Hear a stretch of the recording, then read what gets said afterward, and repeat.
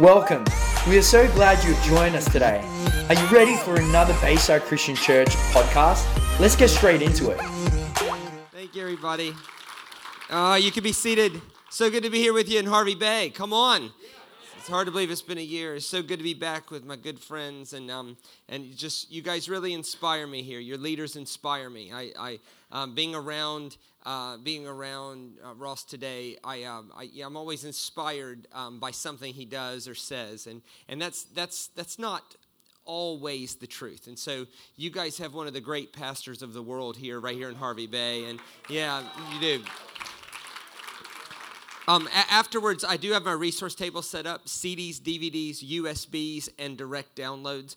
If you're wondering why we carry that around, it's because we make a lot of money from it.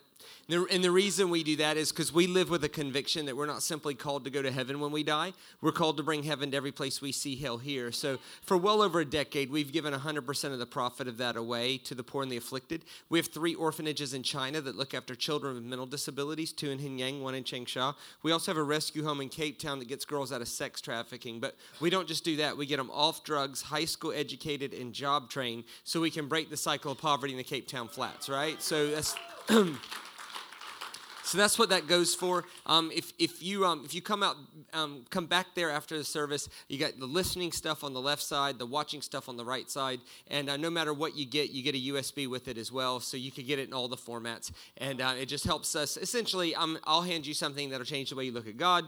You hand me something that helps me feed, clothe, shelter, educate mentally handicapped kids. It's pretty good deal. All right. So if you'd like to follow an actual Bible, Ezekiel 18, I want to talk to you tonight about honor. I want to talk to you about fathers and mothers and generational things and what does it mean to go forward and how best to empower your life. Now, this passage is 3,500 years old. Now, when you're reading something that's 3,500 years old, you have to consider the fact that the words back then meant something slightly different than how we would read it today. So before I read this, I want to point out a common metaphor. These were metaphors. These weren't meant to be taken literally.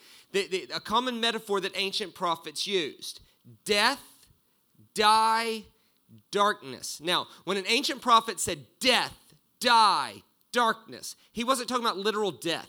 Nor was he talking about going to hell when you died. That idea didn't come around till later, right? This was something that they used as a metaphor about entering into God, something that is not God's way to live, something that puts your life into disrepair. In Scripture, it's presented as a choice. Life, death, choose life that you might live. Obviously not literal life, right? No one chooses when they're born. No one chooses when they die.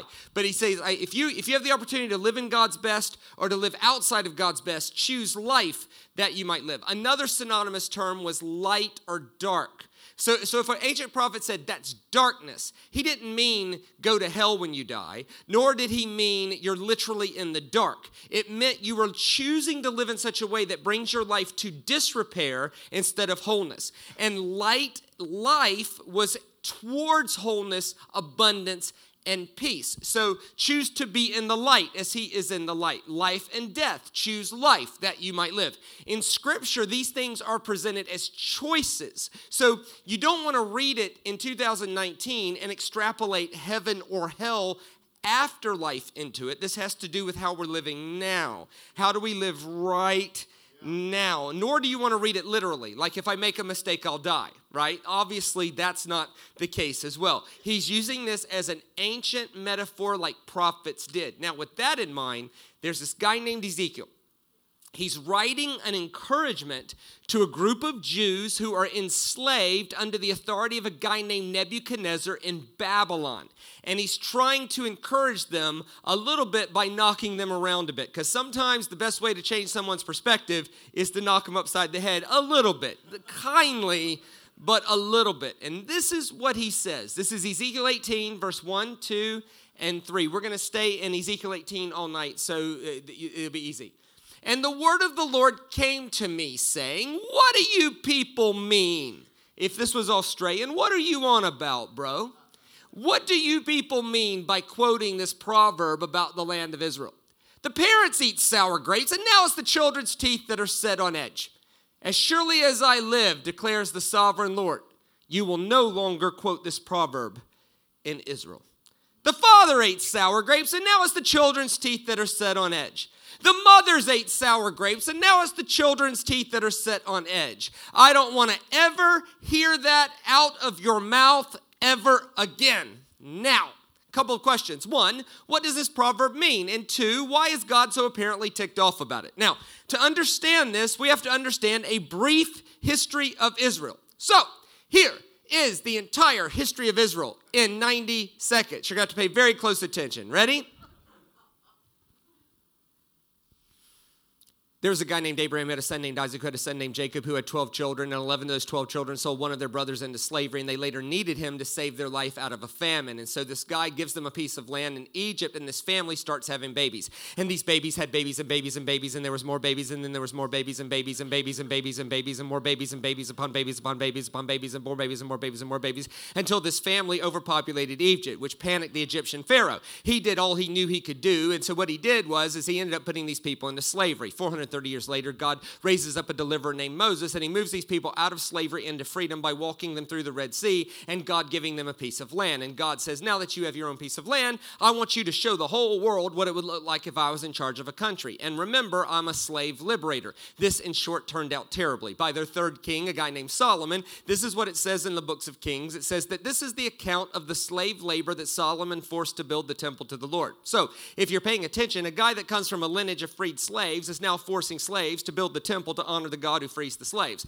And he failed to see the irony in that. This doesn't go very well, and they end up back in slavery in a place called Babylon. And who do they blame for their slavery? They blame Solomon, so much so that they wiped his name out of history books for over 200 years, simply referring to him as David's son. That's how you get people to forget someone's name, is you don't refer to them by their name. This is why if you've ever been through a divorce, you don't refer to your ex by their name. You refer to them as my ex or the children's dad.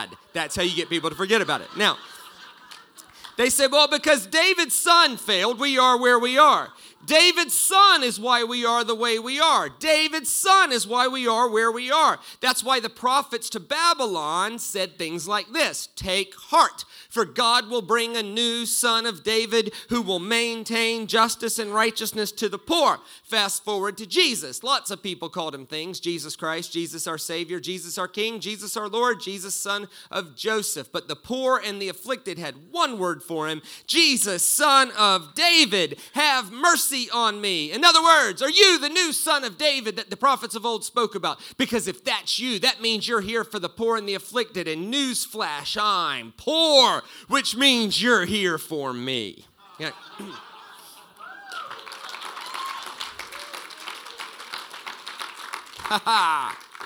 Now, I thought that was pretty good. Now, if you got lost in all of that, come back now. Here's what's happening in this passage. The current generation is blaming the previous generation for why they are the way they are. Because that's not relevant at all. We've never heard that. Listen, I'm 43. I've been in full-time ministry since 1995. I have been traveling this world for 16 years full-time. November 1st will be the end of the 16th year and the start of the 17th year. Your pastor has been in ministry longer than me. Your pastor has forgotten more about what he's done for God than I'll probably ever do, okay? But here's the thing, right? Here's the thing. There are things about pastoring we enjoy. There are things we don't so much enjoy. Let me let you in on what we don't enjoy. Main thing we don't enjoy is boring, pedantic theology discussions about one particular verse that you can't possibly apply to life today.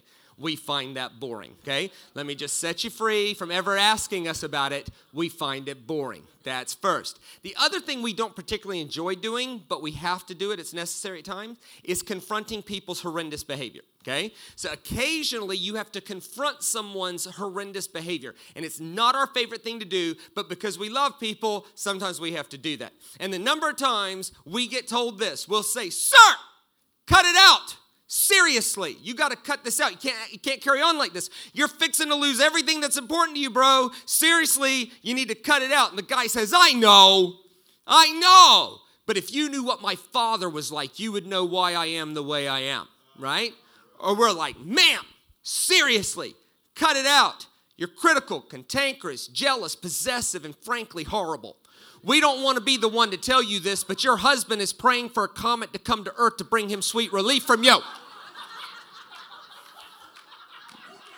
You have to cut it out. And she says, I know. But if you knew what my mom was like, you would know why I am the way I am. My dad was a drunk, abusive, horrible person, so I'm a drunk, abusive, horrible person. My mom was critical, cantankerous, possessive, jealous, and horrible, so I'll be critical, cantankerous, jealous, possessive, and horrible. My parents were bad with money, that's why I'm bad with money. My parents were lazy, that's why I'm lazy. My parents didn't have good relational skills. That's why I don't have good relational skills. My parents ate sour grapes, and that's why I am the way I am. Here's the problem with that. I have a master's degree in clinical psychology. If you sit with me for an hour, answer my questions honestly, I can tell you why you are the way you are. Anyone can see it. It's not hard. It's the easiest part of psychology. Ray Charles can see why you are the way you are, okay? That's not hard, all right? The issue, he's blind. There's some young people going, what, Ray Charles? Who is that? Right. He's a blind guy. Listen. Here's the problem. You're 40. And at what point are you going to draw a line in the sand that says, just because my father ate sour grapes doesn't mean I have to perpetuate his dysfunction into perpetuity? My mom ate sour grapes. Yes, she did. But that doesn't mean I have to perpetuate her dysfunction to the next generation. At some point, some brave soul has to draw a line in the sand and says, just because my dad ate sour grapes doesn't mean I have to continue on doing it. Just because my mom ate sour grapes doesn't mean I have to continue on doing it. Say, Shane, you understand, man. You understand. My parents had issues. Really? Let me ask you a question. Were your parents a man and a woman trying to live together?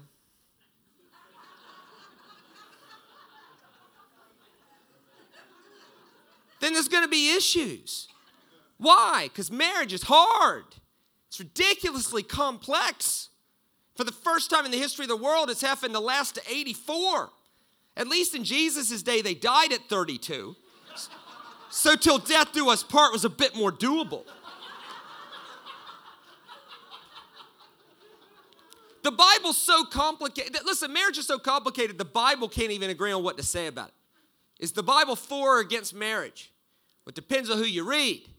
Solomon was very for it. He who finds a wife finds a good thing. Rock. Paul says he who marries does not sin, but he signed up for a life of pain. What's the Bible say about marriage? Depends. Solomon was like, marriage, let's do it. A lot.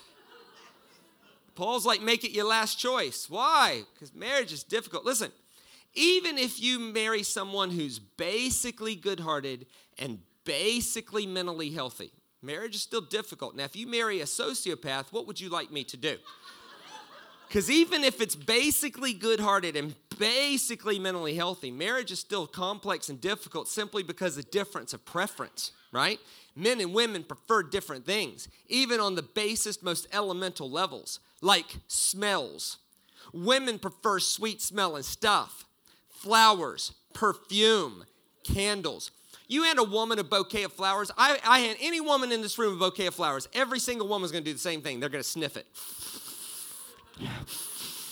You hand a man a bouquet of flowers, all he smells is $70. He's like, that's what that costs, $70. Right? You go to a big enough mall, there will be a candle shop. Think about that. A store making entirely all of its profit on wax. And this is what will happen, right? You go to a big enough mall, there's a candle shop. And any time of the day, there'll be two women in the candle shop sniffing wax for an hour, calling that fun. Woo-hoo! Woo-hoo! You'll never see two men doing that. You'll never, ever, you'll never see two men in there. Hey, Billy, check that out. That's that new white lilac scent, man. That is something special. No way! No way. Why? Because men prefer stinky things. There's nothing funnier to a group of men than when something stinky happens. We find that hilarious. Women find that disgusting, but it's actually in our DNA to enjoy it. We love it. Look, this is North Queensland. This is a rugby league sort of place, right? If you're playing rugby league, right? And obviously not big time rugby league because none of us are that good. I'm talking about, like in the park yard rugby league, filled with a bunch of 40-year-old men who could have made it back in the day, but they hurt their knee. Those people, right? Right? And it's bloody and sweaty and nasty and horrible, right? And you finish the rugby league match, but you remember you got to go to work, right? So you get done quickly, you shower up, you put on your work clothes, and you take your bloody, sweaty, nasty clothes and you put it in a plastic bag, you tie it up, and you throw it in the boot of your car.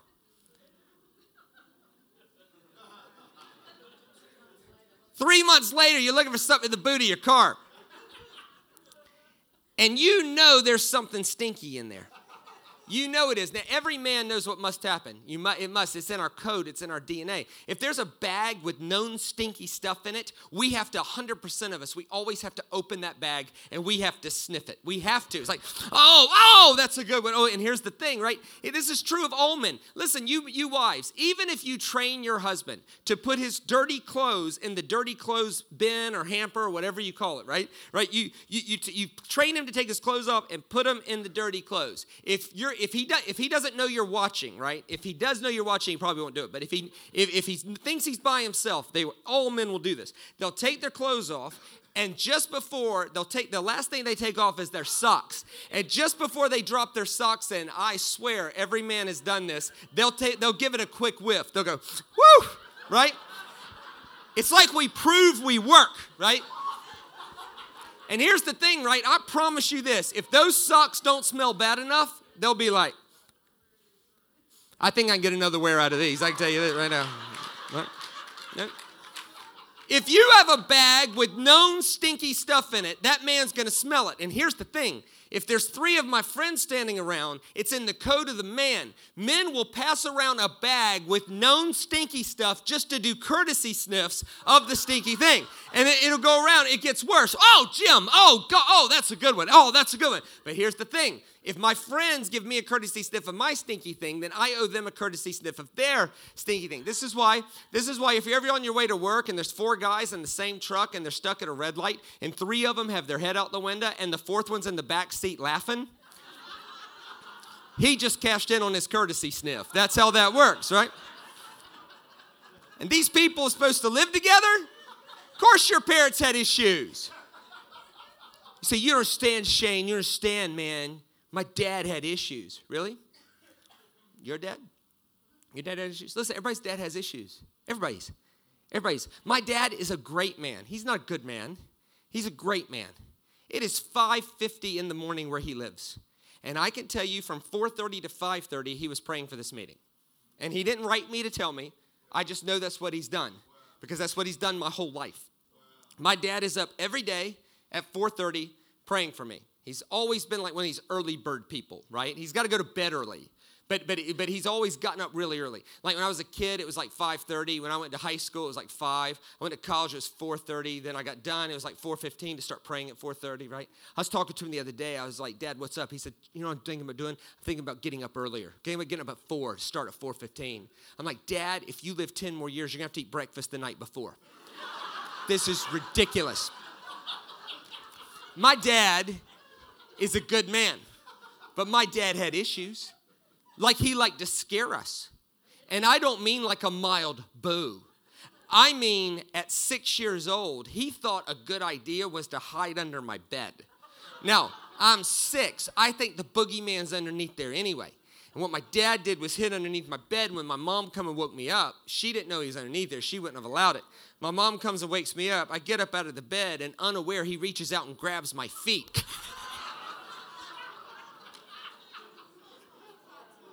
Your dad had issues. He also liked to embarrass us. He thought it was hilarious. Like one time he was dropping me off for junior high Bible camp. This is something we do in America, in the South in particular. We have Bible camps, really healthy. Now, what we did, picture this, 107 13-year-olds going to camp together. What could go wrong? Dad is driving me up to the church. All my friends are there. And this is what my dad says. He says, hey, buddy, I love you very much, I hope you have a great time at camp. I'm going to pray every day that God touches your life at camp. I said, thank you, Dad. I love you too. See you later. He said, hang on. Where's my kiss? I was like, Dad, honest to God, my friends, seriously, can we not do this now? Okay, I understand. So I get out the car, and I hand my bag to the bus driver. And picture this, 57-passenger American school bus, okay?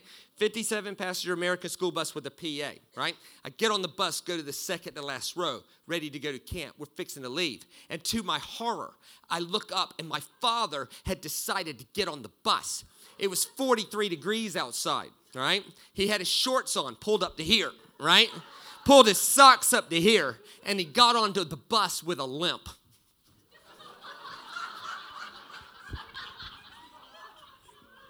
And he grabbed the microphone to the bus and he said, excuse me, everybody. This bus isn't leaving until my Shaney Waney comes up here and gives me a kiss.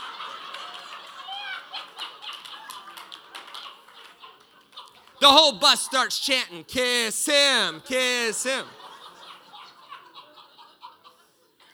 Your dad had issues.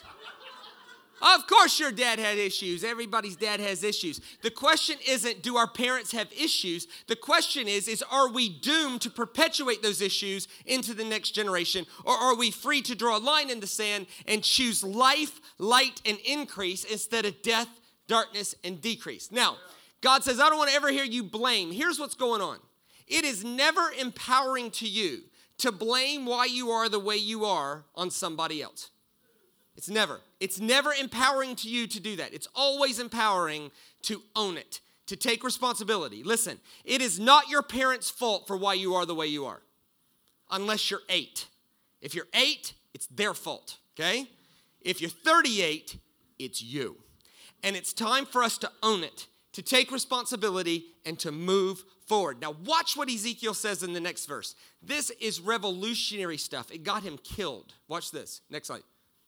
For everyone belongs to me. In other words, any discussion about who God is for and who God's not for, that's ridiculous. Are they in God's world? Yes. Are they held together by God's name? Yes. Is God's breath moving between them? Yes. Are they a part of all of creation? Yes. The idea is that God, see, in Ezekiel's day, now we would never think this today, ever. We're way past this. But in Ezekiel's day, here's what they believed. They believed God was for certain people and was against other people. And so if someone's life was going well, God was for them. And if someone's life was being destroyed, it was obviously God being against them. Now, we would never think that now. But that's what they thought back then. Now, watch what he says. Every living soul belongs to me, the parent as well as the child. Both alike belong to me. But the one who sins is the one who will die. Now, here's what they believed back then that we would never believe now. They believe two things that no longer exist in our belief system. One is that God is for certain people and not for others. That doesn't exist for us anymore. The second thing that they believed was this. They believed it was possible for a person's life to be being destroyed by God because of the sins of his great-grandfather. Right? So they believed that if someone's life was being destroyed, it's because God was still ticked off because of something somebody who's been dead for 60 years had done. Right? Now, once again, we listen to that now and go, what? I'm just telling you, I get it, but that's what they thought back then. And frankly, that thought is primitively still in some people in us today. Like, oh, maybe I am the way I am because of some generational thing. Wait a minute, hang on. Ezekiel's like, whoa. God first, God is for everybody. That's first. Second, it's the one who's choosing death, darkness, and decrease that is getting death, darkness, and decrease. Now, here's what he does, right? He goes through a long example. And I'm not going to read the whole example. I will read the conclusion. But here's what he says. You can read it later. Trust me, I'll do it well. He says, suppose there's a grandfather who gives birth to a wicked son. So suppose there's a righteous man and he gives birth to a wicked son. But then that wicked son gives birth to a grandson who turns out to be righteous. So if you're following me here, here's what he says. Righteous grandfather, wicked son, righteous grandson. And then he poses a question.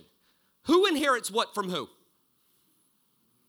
Does the wickedness pass down before the righteousness? Or does the righteousness pass down and circumvent the wickedness? Which one? The righteous grandson, does he get the wickedness of the father, or does he get the righteousness of the grandfather? Which one? And the answer he comes to is neither. Actually, what he says is that every generation stands on their own 2 feet before God, and the generation that chooses to live in darkness will get death, and the generation that chooses to live in light will get life. And that's how he concludes it. Now, in their day, this would have been called the good news, that they're not doomed because of the sins of someone who's dead, right? Now, here's the conclusion of it. This is verse 17. Watch what he says. He withholds his hand from mistreating the poor and takes no interest or profit from them. He keeps my laws and follows my decrees. That's talking about the righteous grandson. He will not die for his father's sin.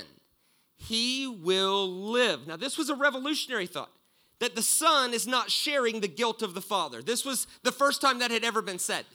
Ezekiel is giving a new thought. It's quite revolutionary. It was a good thing. Now, watch what he says. But his father will die for his own sin, because he practiced extortion, robbed his brother, and did what was wrong amongst his people. In other words, the father's living in death, he'll die for that. The son is living in life, he'll live in that. This was like revolutionary stuff. Now watch what happens. Keep going. Yet you ask, why does the son not share the guilt of the father? Now, why would people ask that? Because that's what they were taught their whole life. They were taught that the son shares the guilt of the father. They had verses for this, right? And when you present something that is opposite of what people have been taught their whole life, they will push back, even if it makes more sense and it's nicer, right? They killed Jesus. Jesus is like, hey, instead of killing animals for forgiveness, let's just do one sacrifice for the whole world for all time, right? Of course, they responded by killing him, which ironically provided the sacrifice. But nonetheless, this is a normal sort of response. Now, watch what happens. Since the son has done what is just and right and been careful to keep my decrees, he will live. Watch this. Keep going. The one who sins is the one that will die. The child will not share the guilt of the parent. Can I get an amen? Nor will the parent share the guilt of the child. Maybe a bigger amen. The righteousness of the righteous will be credited to them, and the wickedness of the wicked will be charged against them. Like, what's unfair about that, right? Now watch this. But if a wicked person turns away from the sins they've committed and keeps my decrees and does what is just and right, that person will live and not die. In other words, no matter how far down the road of death, darkness, and decrease you get, you're one decision away from turning around and heading towards life, light, and increase. It doesn't matter if that thing is 18 generations deep. If you're heading down the road of death, darkness, decrease, disrepair, your one choice is to turn around and head back into life, light, and increase. And you're never too far down that road to start that process of turning around. Let me say it another way. Your family is never so far gone that there can't be one person that turns it around and changes the family tree for every generation after that, right? This is like revolutionary stuff that's 3,500 years old. Watch this. None of the offenses they've committed will be remembered against them, because of the righteous things they've done, they will live. Now keep going.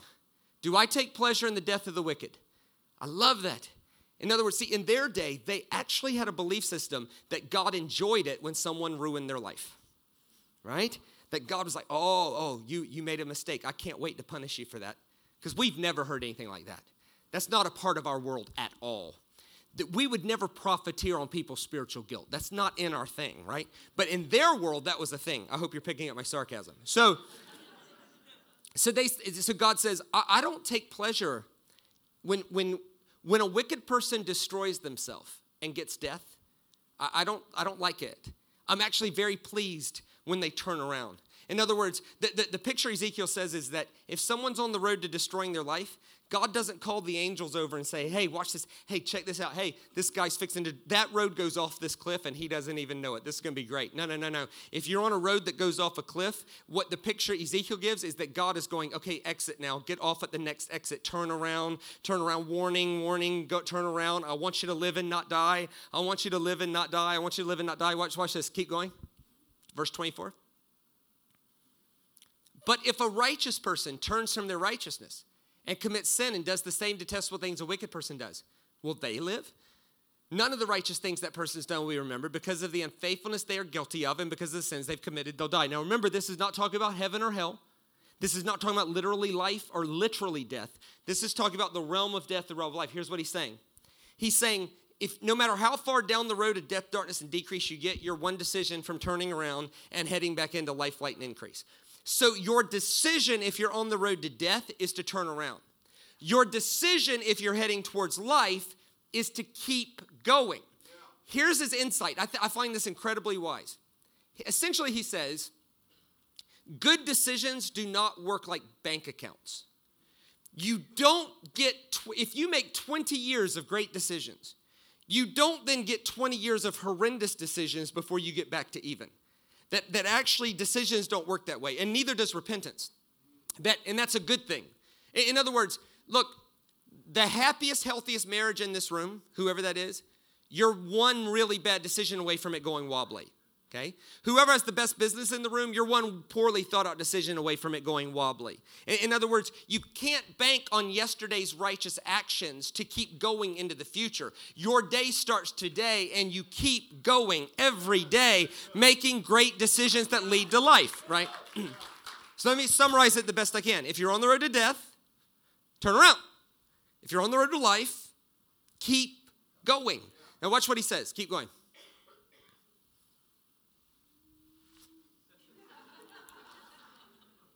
Next verse, 25. Yet you say the way of the Lord is not just. See, people are pushing back. They're like, wait a minute, we were taught something different our whole life. We were taught that a great-grandson could still be paying for the sins of his great-grandfather. Hold on, this doesn't, the way of the Lord's not just. Yet you say the way of the Lord's not just. Hear, O Israel, is it my way that is unjust? Is it not your way? Here was the Israelites' way. A great-grandson, life could be destroyed because of the sins of a dead person. Does that sound fair? And watch what Ezekiel says. Watch this. If a righteous person turns from their righteousness and commits sin, they'll die. Because of the sin they've committed, they'll die. But if a wicked person turns away from the wickedness they've committed and does what is just and right, they'll save their life. What's not fair about that? If you're on the road to death, turn around. If you don't turn around, you're going to enter into death and darkness, right? If you turn around, you'll get life and light. How's that unfair? And it has nothing to do with your dad or granddad or great-granddad. You get to stand on your own 2 feet. You don't have to carry the guilt of their stuff. Not one more second. This is like genius stuff. They keep going. Because they consider their offenses they've committed and turn away from them, that person will live and not die. Verse 29. Yet the Israelites say the way of the Lord's not just. Really? Are you going to call that unfair, considering what you've been living under for hundreds of years? Are you kidding me? Is it not your ways that are unjust? Verse 30. Therefore, you Israelites, I will judge you, each according to your own ways. Now that would have been revolutionarily kind. You're going to judge me based on my own actions, not the actions of my father? Who can control the actions of your father, right? Declares the Lord. Repent, that just means turn around. Turn away, there it is, from all your offenses, and sin will not be your downfall. Rid yourself of all the offenses you've committed and get a new heart and new spirit. I'm going to read that twice because it's the most important. Rid yourself of all the offenses you've committed and get a new heart and a new spirit. Why will you die, people of Israel? For I take no pleasure in the death of anyone, declares the Lord. Turn around and live. Now, if you're thinking, Shane, it's Tuesday, it's 2019 Harvey Bay, we get up early around here, please land this plane. What does this mean for us? Okay, a couple things. One, all of us were formed by our history and our heritage, okay? And let me set you free from this. This should be obvious, but maybe you need to hear it. It's not your fault, okay? Nor is it to your credit if you had great parents. Listen, if you grew up with great parents, you should send them a text or an email tonight thanking them for that because you got a head start, okay? You didn't deserve it. You didn't earn it. You didn't introduce them. You didn't give them amorous feelings for each other, okay? If you had great parents, you don't deserve it. If you had horrendous parents, you don't deserve that either. All of us are formed by history and heritage. As a matter of fact, whatever you think is normal is seared into your brain by the age of 8, okay? So by the age of 8, If purity is normal, you think purity is normal. If promiscuity is normal, you think promiscuity is normal. If quiet introspection is normal, that's what you think. If yelling and abuse to get your way, that's what you think. If talking things through peacefully, if that's what your family did, that's what you think is normal. If actually manipulating to get your way, if that's it, look, what you think is normal is not your fault. This is why after the age of 8, people like you think, oh, they're normal. People not like you think they're weird. But the thing is, they think you're weird, right? Because they learned a different normal than you. And sometimes common sense is helpful. We bathe every day. Helpful. We wash our dishes. Helpful. We calmly talk through conflict. Helpful. Sometimes common sense is damaging.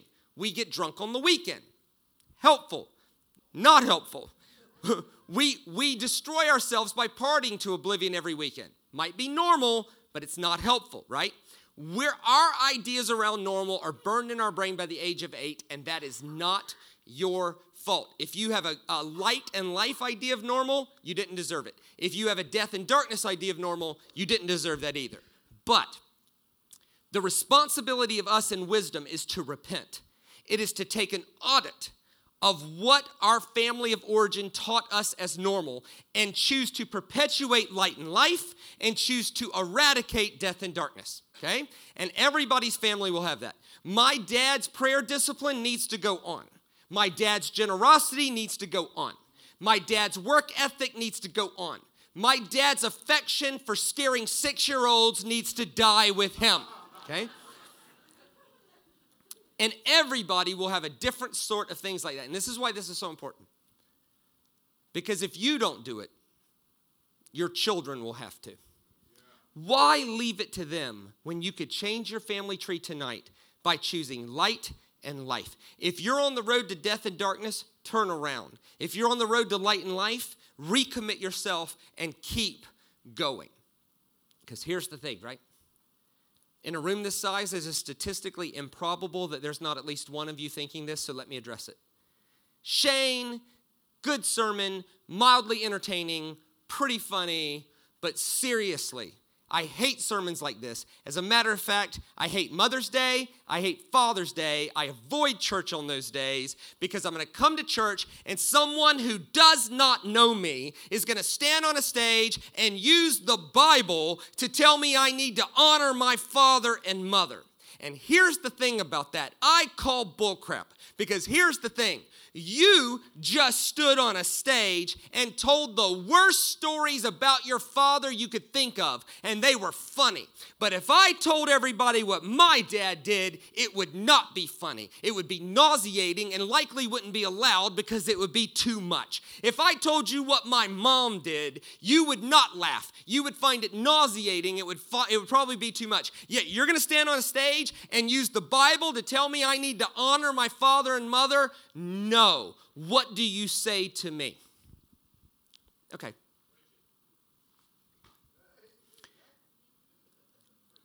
If you give me a few minutes, I think I can help you with that very serious topic. First, I am so sorry for whatever happened. A 6-year-old should not have to have dealt with the emotions that you had to deal with. It's not in a 6-year-old's brain to have to deal with that. But you had to. And I'm so sorry, and it was not your fault, and it should have never happened. That's first. Second, you don't honor someone because they're honorable. You honor someone because you're honorable. That's second. Third, the issue is not honor. The issue is our imagination of what we think honor is. In Hebrew culture, honor has nothing to do with what we say to someone and everything to do with how we behave away from someone. Now, you know that to be true. If you parent a teenager and that teenage girl says, "Dad, I honor you," well, that would bless your heart. But what's more honoring is knowing that when she's out with her friends at 11:30 at night, she's acting in a way that honors your family values out there instead of what she says to you to your face, right? Same with pastoring. If you say to your pastor, "Pastor, I honor you. That would bless their heart. It would. And you should tell them that. Seriously. But what's more honoring than saying, hey guys, I honor you, is them knowing when they're not around, you're behaving in such a way that honors the values of Bayside when you're not around, and when they're not around, than what you say to their face. Honor has infinitely more to how you behave away from someone than what you say to them. So when I say honor your father, I don't mean pretending it didn't happen, nor do I mean acting like it wasn't wrong. I simply mean the best way to honor your father is to choose to perpetuate light and life to the next generation. That's what honor is. Let me illustrate. I travel the world and I get asked this a few times a year. Shane, wow, you must come from a long line of educated preachers. No. None of my great-grandparents could read. They were all illiterate. My great-grandfather was an illiterate person who made his living moonshining. If you don't know what that is, that's running illegal liquor across state lines. My great-grandfather was an illiterate moonshiner. He was also a member of a racist organization called the Ku Klux Klan. My great-grandfather was an illiterate, moonshining racist. And you might be thinking, hold on, how do you get from a literate, moonshining racist to a guy traveling the world for 16 years connecting people to the love of Christ? How do you get that? Here's how. My parents stood on their own 2 feet, and they drew a line in the sand, and they said, as for me and my house, we will serve the Lord. Our children will go to school. Our children will read books. Our children will learn the presence of Jesus, and our children will not be racist because that's just stupid. And within one generation of my parents drawing a line in the sand and changing the family tree, we went from illiterate, moonshining racists to what you see in front of you right now. And that is honor. What better way to honor your father than to perpetuate light and life into the next generation? People all over the world assume my great-grandfather was an educated preacher when in fact he was an illiterate, moonshining racist. What better way to honor him than to live better now? So here's the thing. I'm so sorry for what happened to you, but with all the love in my heart, I can tell you the only hope for your life is to honor your father and mother. What do I mean by that? I mean, take an audit. Here are the things that need to die with them. And here are the things that need to be perpetuate. Perpetuate light and life. Eradicate death and darkness. That is honor. That is honor. And here's the thing, right? See, there's a way to preach this that says something like this. We're going to do an altar call now, and if you need your heart healed from your past and your previous generations, why don't you just come on up here, we're going to pray for you. There's a way we could do that, right? There's a way we could talk about it like that. Like, if they could just get healed, they could behave better. And we've said that about people. Like you've seen somebody acting like a lunatic and you go, oh, that poor person, if they could just get healing in their heart, then they would act better. Maybe. But here's the thing. And there's a little bit of validity to that. But Ezekiel takes the exact opposite position. Ezekiel says, God is not interested in healing your heart. And that's good, because some things you just can't be healed from. Some abuse is so bad. You want to be healed from that? Really? No. Some divorces are so betraying. I just want my heart to be healed. What? From that? No. What? Come on. Heart healed from that? I don't think so. And that's the beauty of Ezekiel's observation. Ezekiel says, God is not interested in healing your heart. God is interested in giving you a brand new one. Why would you go around with a patched up, healed heart when there's a heart transplant waiting for you? And here's what he says. Don't wait for a healed heart to change your behavior. By faith, choose to rid yourself of death and choose to embrace life, and a heart transplant is wrapped up in the middle of it. Now, what I'm going to do here in a second is I'm going to step off the stage. I'm going to pray for you. I'm going to step off the stage. and I'm going to let your ministry teams minister to people. As a guest, I have to make a practice of that just simply because I'm in different churches every night, and I have to let them minister like they do. I've gotten in trouble around some of that before, and where I thought I was in a Pentecostal place and I wasn't in a Pentecostal place, and I did a Pentecostal thing, and I don't know. Anyway, and it was my bad. I forgot where I was. But here's the thing, right? And your pastor's just better at praying for people than me. So here's the thing, right? I'm going to pray for you, but here's what I want you to do. I want you to ask this question inside.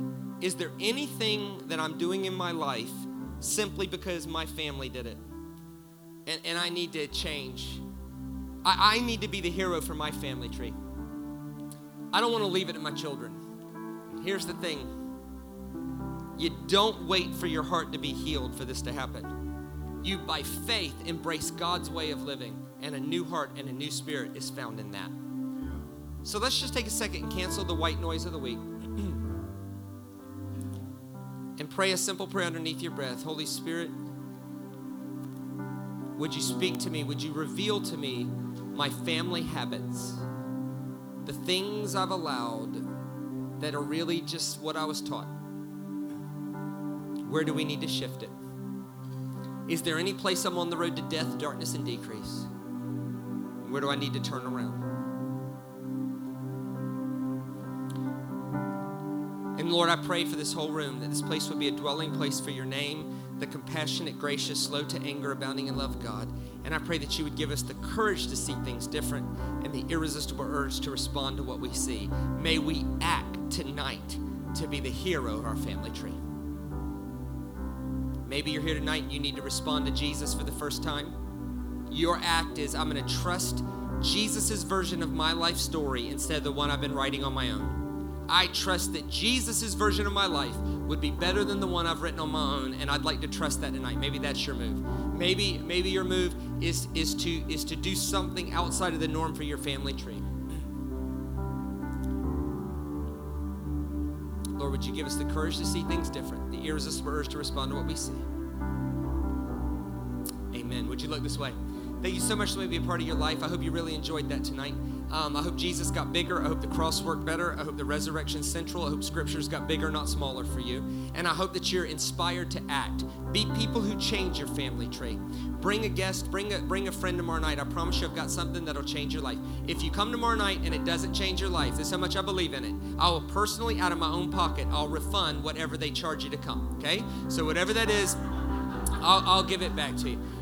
Thank you so much for being part of your life tonight. May you know that we are not just called to be people going to heaven when we die, but heaven is available here, now, today.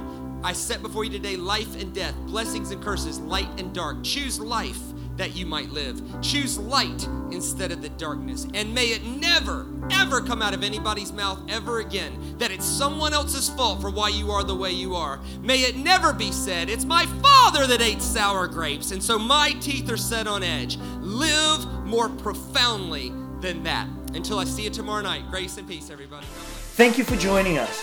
The Bayside Christian Church community aims to transform our city and beyond with the life and power of Jesus Christ.